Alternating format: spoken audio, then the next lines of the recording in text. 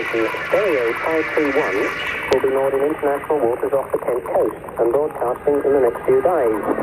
More than £4 million has already been spent fitting out these ships, which expects to reach all parts of Britain. Ah, maintenant,